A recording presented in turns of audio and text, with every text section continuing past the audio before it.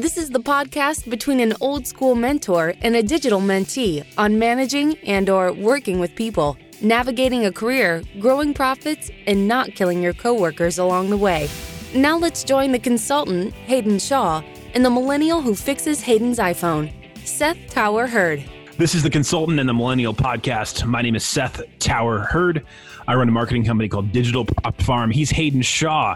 He has helped over 30,000 managers with their people and process stuff going on. You can find out more about what he does at peopledrivenresults.com. And my new friend Bob joins us to just pretty much rip away anything you were going to whine about in 2019 would probably be a good way to say that. I'm going to go ahead and set you up here. So for the purpose of this episode, you do technically run, do you call them two separate businesses? So you run an eye care practice and you consult with other eye care doctors, correct? Yeah, that's correct. So I have my own private practice in Chicago that I run and also see patients at. And then I have a separate business with a partner and several employees where we consult and help other practices open up their doors cold. Okay. You and I met. I checked out your website because I just thought you were interesting. And if you want to know how to get to be on this podcast, talk to me about boxing and about like genealogy, family history. And eventually I'll just book you because I like you. So that's but you and I followed up via email after meeting. Really the theme here that we want to drive in on is the fact that you grew these businesses without bank loans, without whining about the competition, having a bunch more employees, without talking about the market being overcrowded or disrupted. You just went really old school and did the work. And that's not really a popular or sexy answer in 2018. Like everybody wants a loan. Everybody wants an investor. Everybody wants some sort of like technological whiz bang that's going to shoot them up to the top. So let's start at the beginning when we're talking about success through lack of resources. Like you get out of school, what do you do? So, a couple things that you just stated about, having a lack of resources. Every single one of these graduates that we deal with is around 26, 27 years old. The millennial population has a very high amount of student loan debt, astronomical. The average individual that we consult with has a student loan debt of around $250,000 to $270,000 for their total student loans. The great news is that in our industry, healthcare is fairly low risk. So we actually do use the bank to be able to start these projects. The problem is that they've been taught throughout school on how to see patients and what they need to do to be able to pass national boards, but they get no business advice at all. The schools feel that that's not their responsibility. So my firm consults with these individuals and lets them know it is actually possible to open your doors with no patients. And we show them exactly how to do it. We write their business plan. We set up their pro forma. We select their equipment, frames, teach them how to be profitable from day one. But the first part is just kind of convincing them that it's actually a reality, that they don't have to go work for somebody else. If they're an entrepreneur, they can be an entrepreneur. Yeah. Dang. I wish we were having this conversation probably about 5 years earlier than we are. I'm somebody that did side work for so long before I actually made the jump. And part of that was beneficial because it allowed me to experiment and quite frankly, screw some stuff up and figure out how to get better at things. The other part of me thought I would leave a job, that whole line about, well, you leave when your side gig is bigger than your day job as far as the money that's coming in. If you can work 5 more hours than there are in a week, then yeah, that's probably going to happen. It's really hard to work a second quote unquote full-time job and not be terrible at that job and your first job. And what kind of kept me from doing it for so long, like sitting there in stupid corporate meetings, being bored out of my head, thinking I could do better, was that I just didn't have enough clients. And how do you ever start a business without clients? And then I eventually got enough where I was kind of halfway there and figured now or never. So you're talking to people that have nothing, roll into town, hang a sign and go for it. You got it. And if you think about it, a lot of the millennials, they're used to living on a student type of a budget. So they're eating ramen noodles and macaroni and cheese, and they're living with 3 other people in a crappy apartment. And so they don't know anything and they try to stretch a buck. So when they go right from school into private practice, they have to be on that similar budget. So they never get a taste of what it's like to make 6 figures plus. They never take out those giant home loans or the car loans or things that they've always wanted. So that's when we love to be able to get them when they don't know the difference between living poor and being able to just live more on a budget. So it works out pretty well. Bob, that makes sense because, you got to get them before too many years of ramen noodles leads to scurvy and bone density loss. And so that makes sense. There's only a narrow window when you can get them. Yeah, it's a lot easier for them to fall into that trap of long-term corporate employment where, they're not building equity in anything that they own, and they're working for the man for an extended period of time. And unfortunately, a lot of that requires weekend hours or late night hours, and they don't have control of their destiny. Yeah. And this is not something that's going to apply to everybody, but it's going to apply to probably more people that are comfortable with hearing my statement. I have had so many people tell me, man, I would love to be doing what you're doing. I'd love to go out on my own. And honestly, the two things usually are in their way. Number one, they're married to someone who's very risk averse, which not every marriage is built for entrepreneurship. And number two, they just cannot see themselves through the short-term pain of just scaling back on the amount of crap they buy to actually go for it. Because even with kids and stuff like that, like most of us in America in a non-recession year don't have like way more crap. Like most of us honestly are probably spending somewhere between $300 and $700 a year on online subscriptions we forgot about. I believe that's the metric, right? So if we're in that kind of climate, and we're probably going into a recession next year, but still, if we're in that kind of climate, there's a lot more wiggle room than you actually need. Now let's actually get into how to start a business on nothing here. So obviously, you said this is pretty risk averse. You can get bank loans. Where do you get a customer at? So in our case, our customers find us. We have literally done zero advertising. My community is pretty small. In terms of the amount of people that Hayden has helped in his career, that's actually the number of how many current optometrists exist in the United States. So there's not a lot of us out there. Yeah, there were three of them that didn't want to talk to me, Bob. Three optometrists just told me that they wouldn't see me. Oh, why is that? I'm joking, Seth. Oh. Since he said there was the same number as the people I've helped, I just was making a joke that there were three optometrists I couldn't help. But okay, I get the density award for this episode. No, I get the density award for most obtuse reference to ophthalmology in a podcast. So you guys have got the benefit of everybody knows they just definitely need help. When you're training somebody to open a business with nothing, do they go out and network? Or is it a narrow enough field that people just need glasses and they're going to go find glasses? Because whatever the answer is, there's something universally larger here, and that it's very easy to get stuck in whatever kind of job you're at, looking two rungs up the ladder and saying, if we only had blank, if we only had that budget, if we only had that employees, if we only had that product, then we would win. Well, all of us who have changed jobs a couple times in our lives know that more budget, more employees often just means more complexity. And you're not necessarily going to win with 100 employees and $10 million as opposed to, 10 employees and $100,000. It really has to do with the strength of the team. So yeah, one thing we impress upon our clients is, this is hard work. I mean, this is not something where you just hang your shingle and just people line up at the door and are banging down the door to get their first pair of contacts or glasses.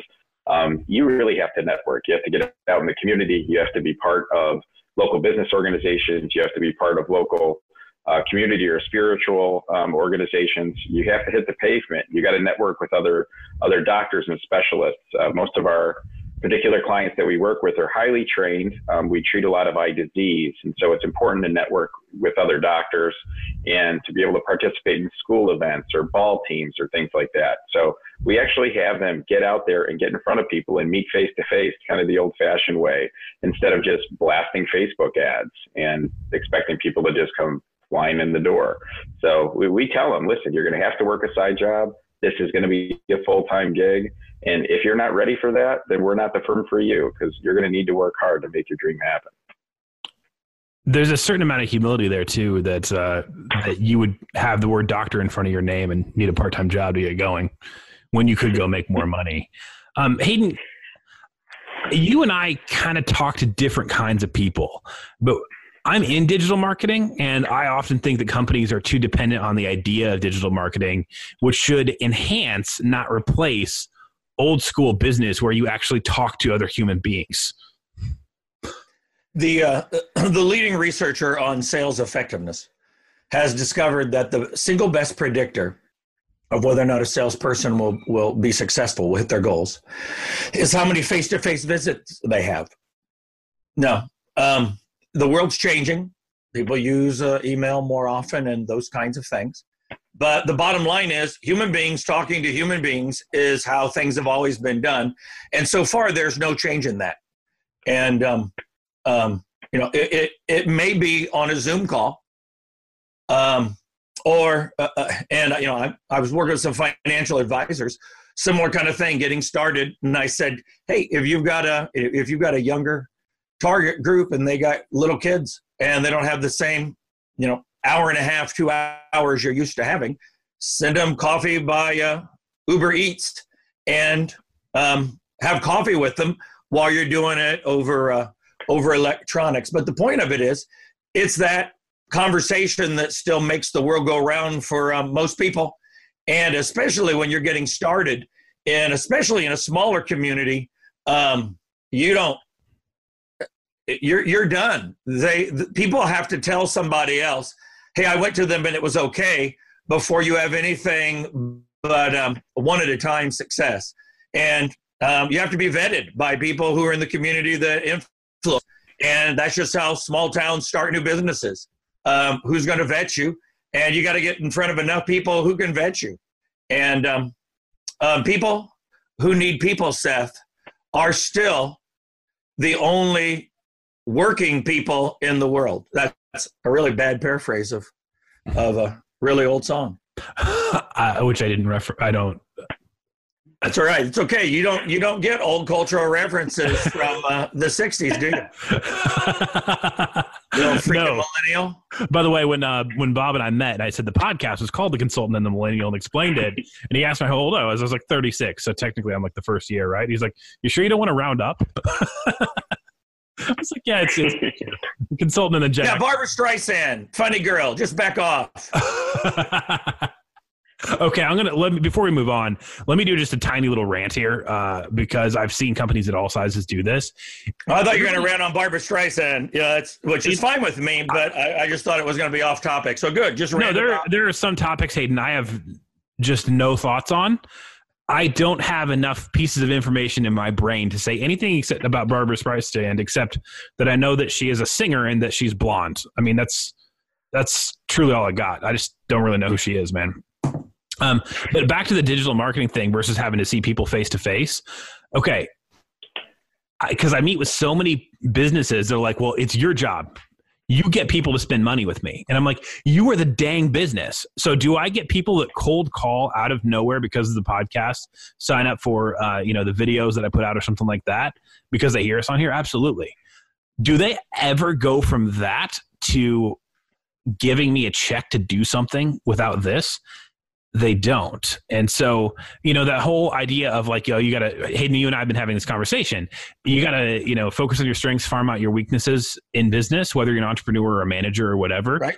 Now, there's some things you eventually need to be able to hand off, but if you're managing a department, you better be able to do the basics of everything there. I don't care if you're a salesperson or not. I don't care if you're introverted, extroverted, whatever. You better go shake people's hands or go shake somebody's hand in a job interview because it's just not for you. And that's okay. Like, it's okay to say, I'm not into this. Bob's sitting over there being like, they're going to come back to me? No, man, I wanted to rant. Bob, you got any rants in you here? I don't have a rant, but I wanted to piggyback off of something you said earlier. I mean, face-to-face interaction is so important in our business, especially as you were talking about in like a small town community. And in Chicago, where we've got quite a few practices in major cities like Dallas and Southern California, permitting takes forever. So when we're building out these practices, it takes months. And we have got a client in small town Michigan, and she got it in about a week. And I'm like, what did you do to get the permit in a week? And she goes, well, I just baked the mayor some cookies. So she was able to get the permit and she was off to go. We love those.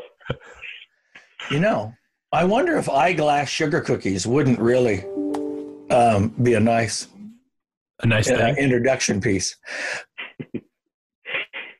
Let's go a little bit different direction here, because again, I think the theme is we're kind of pulling away the excuses you have not to grow in 2019. Doesn't matter if you're a nonprofit, family business, corporation, whatever. So, Bob, if you can change hats here for a minute. So you do have a business. You're not just teaching people to do this. You're also operating in a pretty different environment, in a pretty, I would say, pretty cutthroat environment, right? Everything in Chicago is really competitive. And as more people move kind of back into city centers, there's more demand for, what you're doing. So you can expect more competition in the very near future. What's the difference there? Is it still old school, going out and shaking hands, even if there's, 3 million people in the city proper, or what is the difference there? For me, it's about following the mission. I mean, one of the first things that we tell our clients to do, which somebody told me when I was in school as well, before you start a business, you need to write a mission statement. And I honestly laughed at him at the bar we were sitting at, because I thought there were so many other things that were so much more important. And you break it all down, it really just does come back to the mission. And so when we set out in our business, we wrote a mission statement and decided this is what we were going to focus on. And everything we do is around making the customer or the patient have a 5-star experience, from providing them with, coffee when they walk in the door, or water, or some type of spritzer, cappuccino, whatever. We want to make sure that they're comfortable in the environment, and make sure that it's about the relationship, not about the retail environment that we operate in. So the customer is always first, or the patient is always first, and they're always going to remember the experience when they walk in to when they leave, of how friendly the person was at the front desk, if somebody held the door for them when they left. And so in our case, as long as we're focused on the mission and making sure that the patient's happy, that's how we continue to thrive and grow in 2019. I got a question, Seth. When it comes to kind of the overall theme here is taking away your excuses, what are the biggest excuses you hear from your new docs, as well as that you hear from people who have been established longer, who are like, well, I'm kind of struggling, I'm kind of stalled. What are the excuses you hear? Because I'm sure there'll be excuses that most people have said, either in their small business or in their jobs. What are some of the biggest excuses you run into? The number one excuse we hear, and it all revolves around the same topic, is, well, my practice doesn't operate like that, or my business isn't like that. You don't understand. Mine is different. And well, that's right. I like to give sucky customer experiences. I just want to focus on what I want to do and be in a really bad mood. And because I'm the doctor and I can do that, because that's what I grew up with. I mean, you don't understand my practice. There's no way I'm going to rub the feet of all these patients that come in. How close am I? It's exactly what happens. Yeah. Yeah. I just want to be a doctor. I went into this for the science and the money. And, but other than that, I'm wondering why I'm not growing. Let's talk about price for a second here. Because I knew at some point I really wanted to throw Warby Parker under the bus, because it's got to be one of the top, I'll go top 10. Just to be conservative, top 10 worst customer service experiences I've ever had. If you're not familiar with Warby Parker, they're very in right now in a lot of cities. They're pretty cheap, and it's also very assembly line. Like, they run you through your eye exam really fast. There's a huge crowd, which whatever. I mean, that happens if you're in Chicago or whatever. There's often a huge crowd. What was very off-putting to me was that I actually asked the salesperson after the optometrist examined me to adjust my old pair of glasses just for deer hunting, because I didn't want to scratch my new glasses out in the woods. And this guy got really up, like very clearly, like visibly, like, oh, and made my wife and I sit there and wait until he'd worked with all of his other customers. And he clearly was a person that had issue with meat eating or hunting or something like that, and was just completely awful to us the whole time. So when I look at, like, what do I want to do next time, a lot of people think they can't win if they can't get to the absolute, scrape the bottom of the barrel price. Unless I'm physically starving, it's pretty hard for me to want to go back in there where somebody's going to demean me. So, I'm guessing that in the city as large as Chicago, you can't get down to the lowest price, right? So That's correct. how have you approached that? This is a great topic because I just got interviewed by the Chicago Tribune a couple of weeks ago about this exact same thing. And there is a very large difference that people need to understand between, purchasing a medical device online and being able to go in and get custom fitted for it in the store.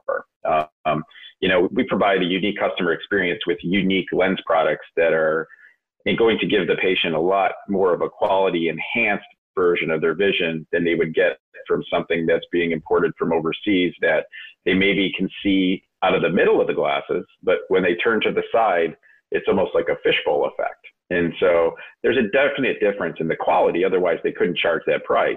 So people come to me for the customer service experience and for what I can provide. It's not a race to the bottom for our doctors. It's about, again, those relationships. And that online purchasing relationship is just not the same as being with somebody face-to-face and getting everything customized to you. Now, to your example of Warby Parker frame coming into my office, it's about customer service. So if somebody wants to come in and get them adjusted, I, by all means, am happy to do it for them and pour them a cup of coffee while I do it, and then educate them on why in the future they may want some additional things for, like, say, blue light protection for looking on the computer, or some things that maybe they can't provide in an online service. And so it gives me an opportunity to educate the individual, and I use that as an internal marketing tool rather than lose the opportunity and have the patient walk out the door. Yeah. And that would be, let's go back to the conversation about in-person or social. What you really need to get done is knowledge or expert marketing. So what do people try to do on social media if they're not buying ads? Bob, to your earlier comment about, can I just buy enough Facebook ads that I can start a business? You're going to be a knowledge marketer or an expert marketer. Well, what better opportunity to have eyeballs, literally eyeballs, than to help somebody and then be a knowledge marketer while you help them. It doesn't feel like it is the ultimate in social knowledge expert marketing, because you're being social, you're drinking coffee, and you're providing expertise. And so it's what social ought to lead to. But most people are hoping that the law of large numbers on social media are going to overcome things, but especially in a smaller market. I think this can be an encouraging podcast for people in a smaller market who don't have the same kind of scale. The law of large numbers. That's the ultimate knowledge marketing, is to just not suck when it comes to being helpful to people. Let me throw something else on there, Hayden. And again, I probably have gotten more kind of quote unquote cold leads than most people because of the stuff I'm doing online. That is my business. And there's been a few that just they just call me. That's fine. And that's awesome. But the world is small enough that usually, even if I'm having a conversation with a total stranger, they've been able to talk to somebody that knows me or has done work with the company. What's so interesting about social media is you can see the connections to the person that you're going to contact. And so, where you could have been more anonymous in the 1990s, in 2018, they can hop on Facebook, hop on LinkedIn, and realize that you have 3 mutual contacts, and they can get a quick rundown on you before they're ever in the meeting. I recommend trying to do that, always anyway.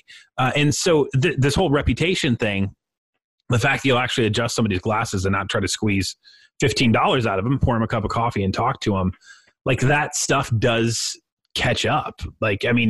Is one incident like that going to build you a great reputation in a major metropolitan market or in your industry? No, but is showing up and doing the work for 2 or 4 years, whether it's, manufacturing or, customer service or hospitality or whatever, like those stories are going to get out there. And it's not just your Yelp reviews. The stuff that human beings actually just say to each other without putting it on the internet still has a tremendous amount of weight.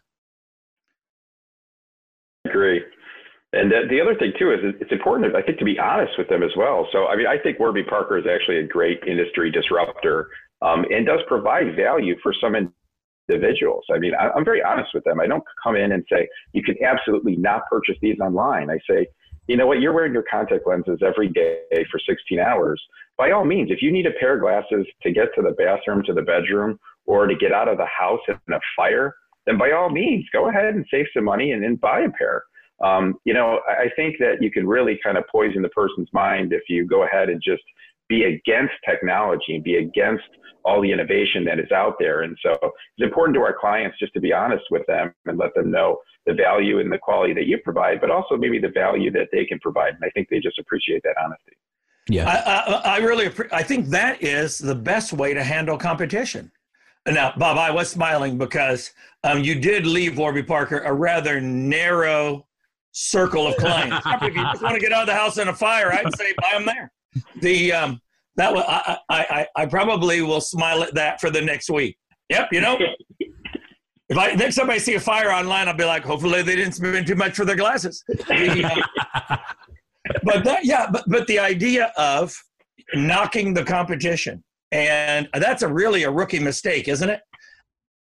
The consultant, the millennial theme here, if you're younger to business. Yeah, I want to tell you all the reasons why. Yeah, what, did you get that out of a book? No, here's who that would be helpful for. And by the way, here's some things that they can't provide that you might need. And most of the time people are like, I wish I would have had that. And so you're creating long-term customer relationships. All right, Bob, give me 3 things that you think are absolutely critical to be able to grow without spending a lot of money. What I've heard so far is you got to be willing to work hard. May mean living a little cheap, to Seth's point. A lot of people just don't want to live on what they'd have to live on.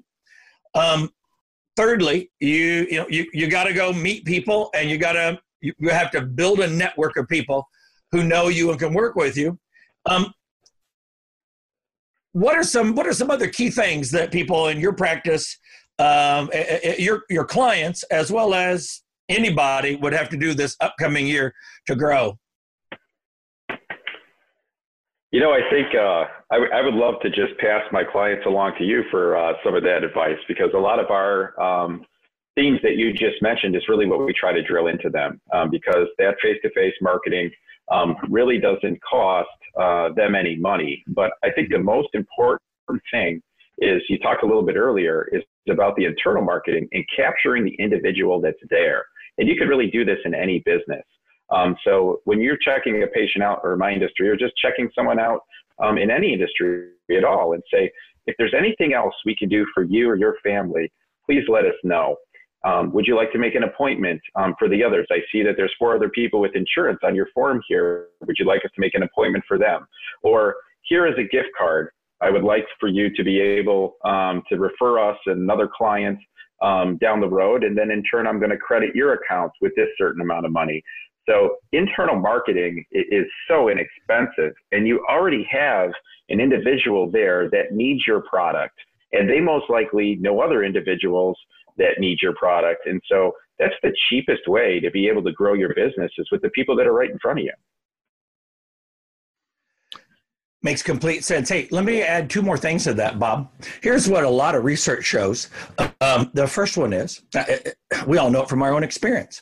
The people who are successful out of the gates in a service industry, and especially in a medical provider industry, it is the bedside manner that is one of the key determinants. I think you wrapped it up within the label of customer service, but can you make eye contact? Can you carry on a conversation? Can you remember enough details about people that they would actually pass that on? And then can you look at a person in the eye and say, here's some other things that would help you, and who else can we help? If you can't make eye contact, smile, and have the kind of rapport that allows you to say, would you like to set an appointment for anyone else in your family? And here's something that please pass that on to somebody else, and we'll make sure to take care of you. Those kinds of things are the kinds of things that lead people to say, oh, I guess, huh. And then they're at work and somebody says, these glasses, you know who I would go to, and you've made the impact there. Doesn't hurt. Doesn't hurt to be local. Doesn't hurt to like boxing. Doesn't hurt to have some other things that build rapport with certain people. Or doesn't hurt to hunt if you're going to adjust Seth's glasses for hunting. So if you're offended by people who shoot Bambi, then you're probably not going to have a lot of rapport building skills. But the bottom line is, if you can just take a little additional time and connect with people, that's a growth engine in most practices. Yeah. Let me add one more thing as we're kind of landing the plane here. Okay. By the way, if you're watching the video, I'm in an unusual location because of some things today. I wound up popping into a friend's house because I couldn't get back to my office to record this. And I just realized where I sat down on the video, I've been under the mistletoe the whole time. And that's just weird. I feel strange. Yep. I wasn't going to mention it. I'm not going to kiss you.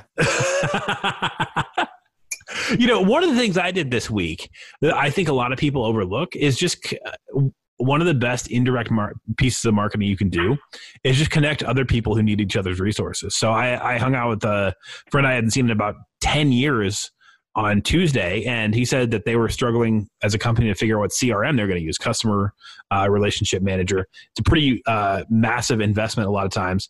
And I just said, he's in a nonprofit. And I said, I know a guy over at University of Chicago that I know uses one. Let me just introduce you guys over email. I did it right after he left. I just sat there, did it on my phone. It took me 3 minutes. But I would actually argue that that's indirect marketing because one way or another, that conversation eventually will come back up. I don't sell CRMs. I'm not technically an IT person, but I just created two individuals having a positive interaction with each other and creating value. And one of them's happy to help because it's somebody that's also in a nonprofit, and the other one needs to find out how to save hopefully tens of thousands of dollars and get it right. And so when, we're not just talking about rural. We're not just talking about urban or suburban or whatever. Taking the dang time to have those conversations. Because I think that when you get in larger organizations and you're running around at conferences and trying to get people to sign up for your email list or whatever, oftentimes the best, most valuable work is just standing there in the lobby and you run right past it because you won't have a conversation. Bob, give us one more. I mean, I love it for young people. I cut you off when you were two in. Give us one more. Hey, but my other one, just kind of to piggyback off of what Seth was saying is, so, in my practice, my conversations with individual patients really revolve around what they do for a living, what their hobbies are, how they use their eyes, what their kids do, what are they doing, spending most of their time with. And I take a personal interest and then I write that down. And so I'm able to talk about that when I see them at the grocery store locally. I'm able to talk about it when I see them next year. And they're like, my God, you have a tremendous memory. And, at least I'm able to kind of draw on some of those experiences, and that just kind of deepens that connection. But one of the things that Seth was just talking about here that I tell young people all the time is most of the work at conventions gets done at the bar. I mean, it's important to interact with individuals at the bar in a social setting where they let their guard down and they're able to talk to you freely, give advice. A lot of times they have name tags on to tell you what town they're from that you could relate to. Maybe there's a future job opportunity in there somewhere. So sometimes, that class may be important that you're sitting in, but get out there and socialize. And I think that is going to help you grow, not only maybe in a future career opportunity, but maybe a connection like Seth was saying earlier. Let me just throw one more piece on there, Bob, because I love that. One thing I do that's really simple that anyone with a phone can do, when you said that people are impressed, you remember them a year later. One way to boost your retention there is I just kind of keep a very long running list. So if I meet somebody at the gym, I write down, Shane, and what we talk about. So just Shane, Jim, 2 kids, white BMW. One kid's in swimming, one kid's in judo, whatever.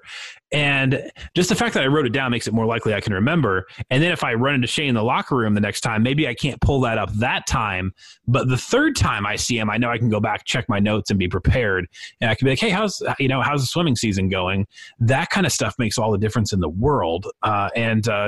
Again, this is something when we're talking about no resources. Writing things down and being nice and considerate really does not take any resources. I don't care how big your company is. If you're not doing it, it's just because you got lazy and you rock back on your heels.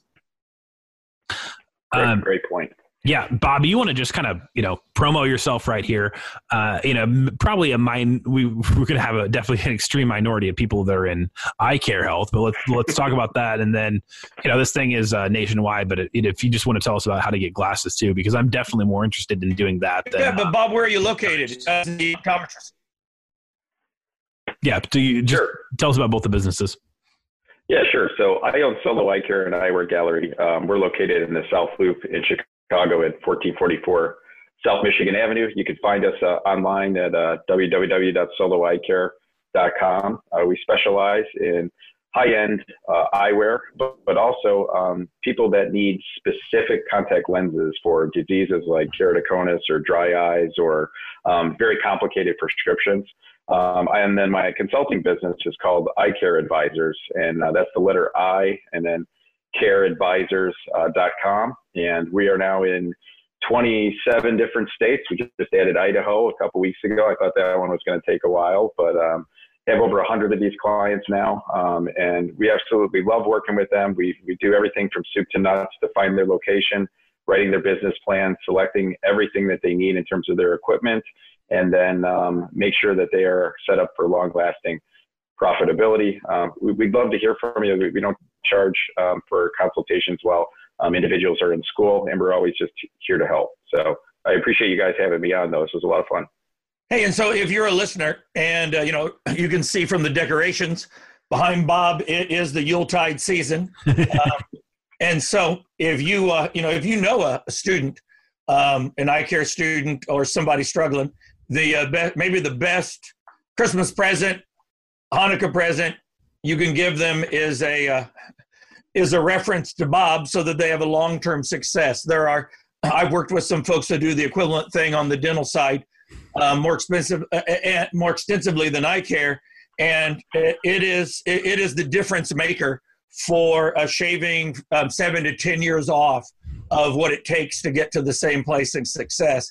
And it really could be for somebody who's helping other people see better, could be the best gift you could give them. So send folks his way if you know an eye care person. Plus, he might even have a gift card that he would give you for the referral.